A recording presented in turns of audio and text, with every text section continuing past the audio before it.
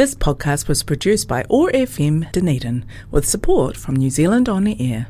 Dunedin Multi-Ethnic Council On Air comes to you 6pm Tuesdays here on OAR 105.4 FM and 1575am. Join Lux, Valerie and their special guests to hear the latest from the Dunedin Multi-Ethnic Council and celebrate unity through diversity. DMEC On Air, 6pm Tuesdays, with podcasts available anytime from oar.org.nz, Google Podcasts and Apple Podcasts. Good evening, this is Valerie from Dunedin Multi-Ethnic Council, bringing you wonderful women on DMEC On Air, hosted by Otago Access Radio, that's OAR FM. You can find out more about you can find out more about DMEC on dmec.org.nz. Look us up on Facebook at Dunedin Multi-Ethnic Council Celebrating Diversity. Or you can listen to this podcast again on Otago Access Radio's website, or.org.nz. And you can hear them through 105.4 FM. Bringing you, again, DMEC On Air on a Tuesday at 6 o'clock. So, hello. How is everyone doing? Have you been enjoying this beautiful, frosty weather? I quite like the frosty weather because that kind of means that we'll have a nice sunny day like it was today. Freezing, gross morning with a frozen car, but a really nice afternoon full of sun, clear blue skies. Today I was hoping to... Actually, I came across this really cool article on NZ History website. It's a government website. You should check it out. It's very interesting. It's on New Zealand history. So it's called nzhistory.govt.nz. And they present topics or events, people, places, organizations, and they have articles and things about various historical information. So I was reading this essay and I thought it would be a really cool way of getting us reading through this article, this essay together, and understanding a bit more about how different ethnic women of non-Pakeha or Maori ethnicities come to New Zealand and how they've moved through society over the years. So, this essay was written by Jacqueline Leckie. It was first published in Women Together, A History of Women's Organizations in New Zealand in 1993, and was recently updated by Rachel Simon Kumar in 2018. Most of the organizations discussed in the book mainly catered to Pakeha women, all of them immigrants or descendants of immigrants. However, by early 1990s, a large number of women in New Zealand, or 16.5% at that time, belonged to or were descended from ethnic groups or cultures not identifying as either Pakeha or Maori. And most of these groups over time have formed their own associations, but not all of them have separate women's organizations. It is difficult to determine the precise number of immigrant or ethnic women groups. Well, I don't know if ethnic's a word here, or locate much evidence of their early development. However, there have been some informal and written records. By the start of 1990s, studies of immigrants and ethnic minorities within New Zealand have generally ignored women's experience as migrants and the extent to which migration had been a gendered process.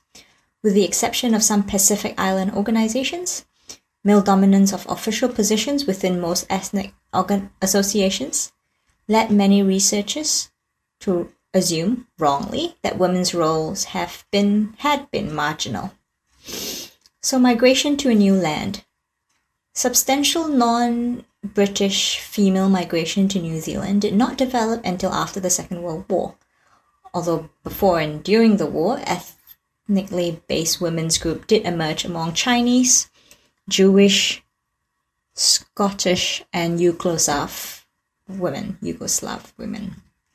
After 1945, New Zealand's population became more multicultural, particularly with the arrival of large numbers of people from the Pacific Islands. And Pacific women developed the largest and most diverse ethnic women's groups, reflecting to a large extent the importance of such organizations in the societies these migrants came from. Greek and Indian women organizations emerged once communities became established in urban centers, and by 1990, very few women's groups had been established by refugee women. Two features distinguish immigrant and ethnic women's groups. First, there is their central concern with ethnic identity, a concern not shared by groups set up by women of the dominant Pakeha culture. Second, there has been a focus on supporting new migrants and members of their own ethnic groups through both informal social activities and more specific programs. Although some ethnic groups and their organizations have been long established in New Zealand, separate women's groups were usually a more recent development. During the 19th century, and for some immigrant groups, well into their 20th, male migration was the norm, so that certain ethnic communities in New Zealand, such as Chinese, Indians, and Yugoslavs, were overwhelmingly male until after the Second World War.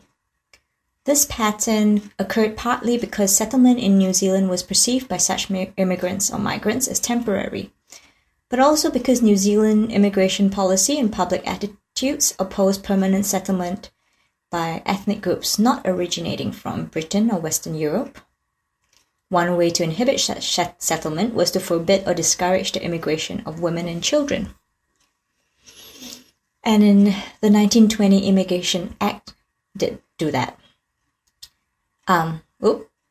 Take that back. The 1920 Immigration Act did, however, make provision for Indian women to join their husbands or fiancés and for minor children to join their fathers in New Zealand. And after the Second World War, immigration policy more actively encouraged the migration of wives and children. The number of women of full Indian descent here, for example, grew substantially from 5 in 1916 to 12,558 in 1991. This reflected not only the growth of the New Zealand-born Indian community, many of whom sought partners from overseas, but also the waves of Ugandan refugees during the 1970s and of Indo-Fijian migrants since 1987. However, there were no formal separate women's organizations in the Indian community here until Mahila Samaj and Indian women's sports teams began during the 1970s. Slightly more, but still relatively few, Yugoslav and Chinese women migrated to New Zealand before the Second World War. After 1920, an increasing number of Yugoslav women arrived as wives, brides, and fiancées. And in 1940, the Yugoslav Ladies Social Committee formed as part of the Auckland Yugoslav clubs. The gradual increase in Chinese female migration partly reflected New Zealand's slowness to accept a permanent Chinese community. Only 2 Chinese women were recorded in the 1874 census. By 1945, the number had risen to 2,705, and 1991 census recorded 18,939 Chinese women, reflecting later migration from Hong Kong, South Korea, Taiwan, Singapore, and Malaysia. As Man Ying-ip noted, there have been diverse Chinese women's organizations here, dominated by the established Chinese communities. Non-British European women also began to migrate in much greater numbers after the Second World War. Some were displaced persons and refugees from war-torn Europe. They included women from Poland, Hungary, Greece, East Germany, forgive me if I pronounce this wrong, Czechoslovakia, and Baltic states. In 1950s, the YWCA founded social groups that were joined by many of these women and sometimes by men. The main impetus behind the upswing in post-war immigration was the shortage of labor. as New Zealand's economy expanded. This was a major reason for the government's accepting the 38,314 Dutch immigrants, who were estimated to have arrived after 1947. Initially, the majority were men, but by the mid-1960s, the sexes began to equalize. As the Dutch were considered easily assimilable, ideal permanent migrants, women and families were actively encouraged to emigrate. Around 6,000 Dutch, including single women, recruited for nursing, arrived between 1950 and 1968 under a subsidized scheme administered by the New Zealand and Dutch governments. As Dutch communities began to establish in New Zealand, the number of Dutch clubs grew. Women were active within these, but generally did not form separate women's clubs. Exception were the Women's Club founded in 1977 within the Christchurch, Netherlands Society and the Tooten Club, a small group founded in 1978 in Wellington that was not attached to the Dutch clubs. These were more organized variants of Dutch women's pattern of meeting in an informal group for coffee and companionship. The bulk of female migration to New Zealand was for many decades from the United Kingdom, including Ireland. These women and their descendants had little need to form separate ethnic organizations. During the 1890s, the early 20th century, and after the two World Wars, the Travelers' Aid Society of the YWCA and the Girls Friendly Society took responsibility for the welfare of women on assisted passages. The YWCA also encouraged the formation of clubs for the newly arrived overseas wives of New Zealand, servicemen from Britain and elsewhere. Some British migrants formed societies based on their regional background, but as the Dutch, there were few separate women's groups. An exception was the British Women's Society, originally founded in 1969 as the Ladies' Dinner Club. Its members were all working-class women, the wives of skilled migrants who came to New Zealand in the 1950s, 1960s, and 1970s. Of longer duration were some Scottish women's groups, such as the New Plymouth Scottish Women's Club, founded in August 1937, and the Scottish Women's Society, established in Auckland through the YWCA in 1935, and continuing until the 1960s. The Irish and Welsh associations do not appear to have sponsored separate women's organizations. Other European migrants to New Zealand included small numbers of Greeks, Swiss, Italians, Danes, Swedes, Norwegians, and Austrians, some of whom settled during the 19th century. The New Zealand government promoted Scandinavian farming settlements in Manawatu and Wararapa, so women's migration was encouraged. German family migration led to 1752 women being counted in the 1887 or 1886 census. After the Second World War, the demand for labor resulted in 500 West German and 50 Austrian women being recruited to migrate independently to New Zealand. In 1962, 267 Greeks, mainly from Crete, arrived as domestic and hospital workers. Wellington attracted the biggest concentration, and Greek women there formed a separate women's auxiliary by the late 1950s. Most of the other small European ethnic groups did not have formal women's groups, although women's church fellowships within the Lutheran community played a pivotal role in providing religious, practical, and social assistance to women immigrants. When New Zealand employers drew on a much closer source of labor, the Pacific Islands, permanent settlement was not always encouraged. During 1940s and 1950s, single Cook Islands women migrated to New Zealand to become domestic workers in private homes, in hospitals, and on farms.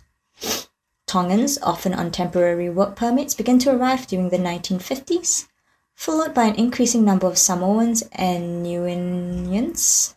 Apologies if I pronounced that probably wrong. During the 1950s and 1960s, and Tokelauans from the mid-1960s. The first half of the 1960s brought a large number of female migrants from the Pacific Islands. By 1966, more Samoan women than men were resident within New Zealand. Sex ratios among Pacific peoples subsequently tended to become even. The downturn in New Zealand's economy after 1973 limited female Pacific migration here, especially after immigration regulations on migration from the Pacific Islands generally tightened in 1974. The last wave prior to 1993 was from Fiji in the wake of the 1987 cruise. Pacific women's groups began during 1950s with church fellowships and women's basketball teams. Netball. The large number and diversity of women's groups reflected the size and growth of Pacific communities within New Zealand, the dynamic quality of many of these groups, and the active support given to them within Pacific cultures.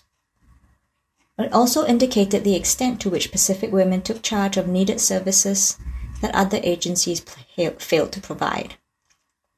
Compared with earlier years, New Zealand's immigration policies from 1978 became slightly more multicultural and humane, particularly through provisions allowing refugees to be reunited with their families.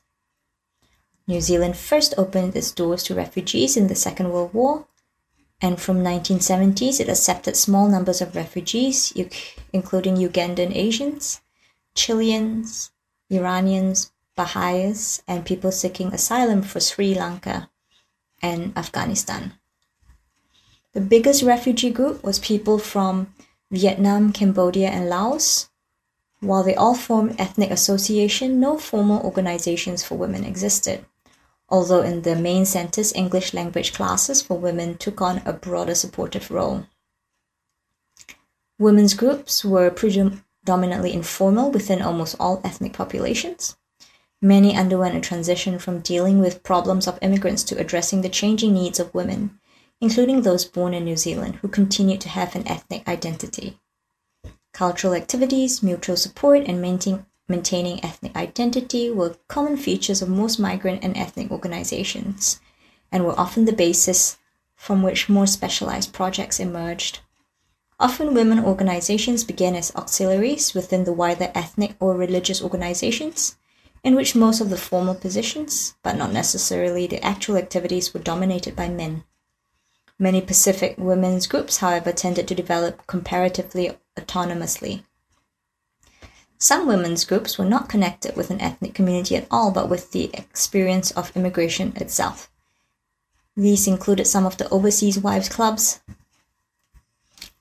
Throughout much of New Zealand's monoculturally dominated history, ethnic minority women have been subjected to overt and covert discrimination and assimilatory pressures. Maintaining their ethnic identity initially provided support for immigrant women who felt alienated within New Zealand society and missed familiar aspects of their language and culture, including the company of other women. Later, many groups shifted their focus to ensuring that aspects of their culture would be transmitted to the younger generation. This sometimes became a source of conflict. Some ethnic women's groups were criticized for clinging to cultural patterns and gender roles that were derived from their past and form a radically different, often agrarian and village-based way of life. In many instances, the reinforcement of the traditional roles of wife and mother within ethnic communities did not appeal to younger women. However, many women considered these reinforcements necessary. In a society comparatively intolerant of ethnic minorities and cultural differences, women's groups with a strong, overtly domestic focus were also a conduit through which their members learned aspects of the wider society, such as law, health, or recreational activities.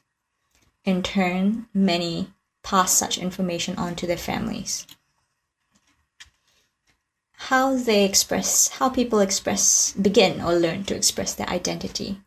Women's groups did not simply discuss ethnic identity, they expressed it. Organizing regular cultural performances, both religious and secular, became a common activity on which many of the older women's organizations were founded. Food was often a major focus, not just for consumption, but as a central symbol of cultural identity and tradition. Food itself could have religious significance, for example, the unleavened bread of the Jewish Passover, the prasad, which Indian women in the Mahila Samaj prepared to eat after worship, or the special lunch which the Polish women of Kolopolek prepared for Polish women of Kolopolek prepared for Kaziuk, apologies for the mispronunciation, a celebration before Lent. Women's organizations help to transmit traditional culinary skills to younger women.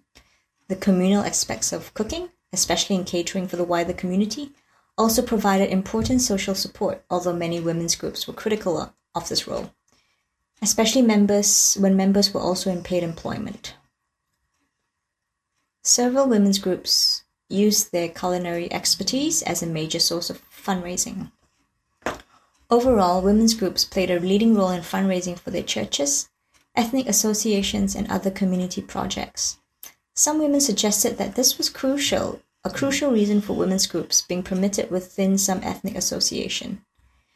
In addition to raising money through food stalls, bazaars, and dinners, women's groups experimented with other ventures. For example, Scottish women in New Plymouth raised money collecting with a jocks box to send parcels to Scottish family and military personnel during the Second World War.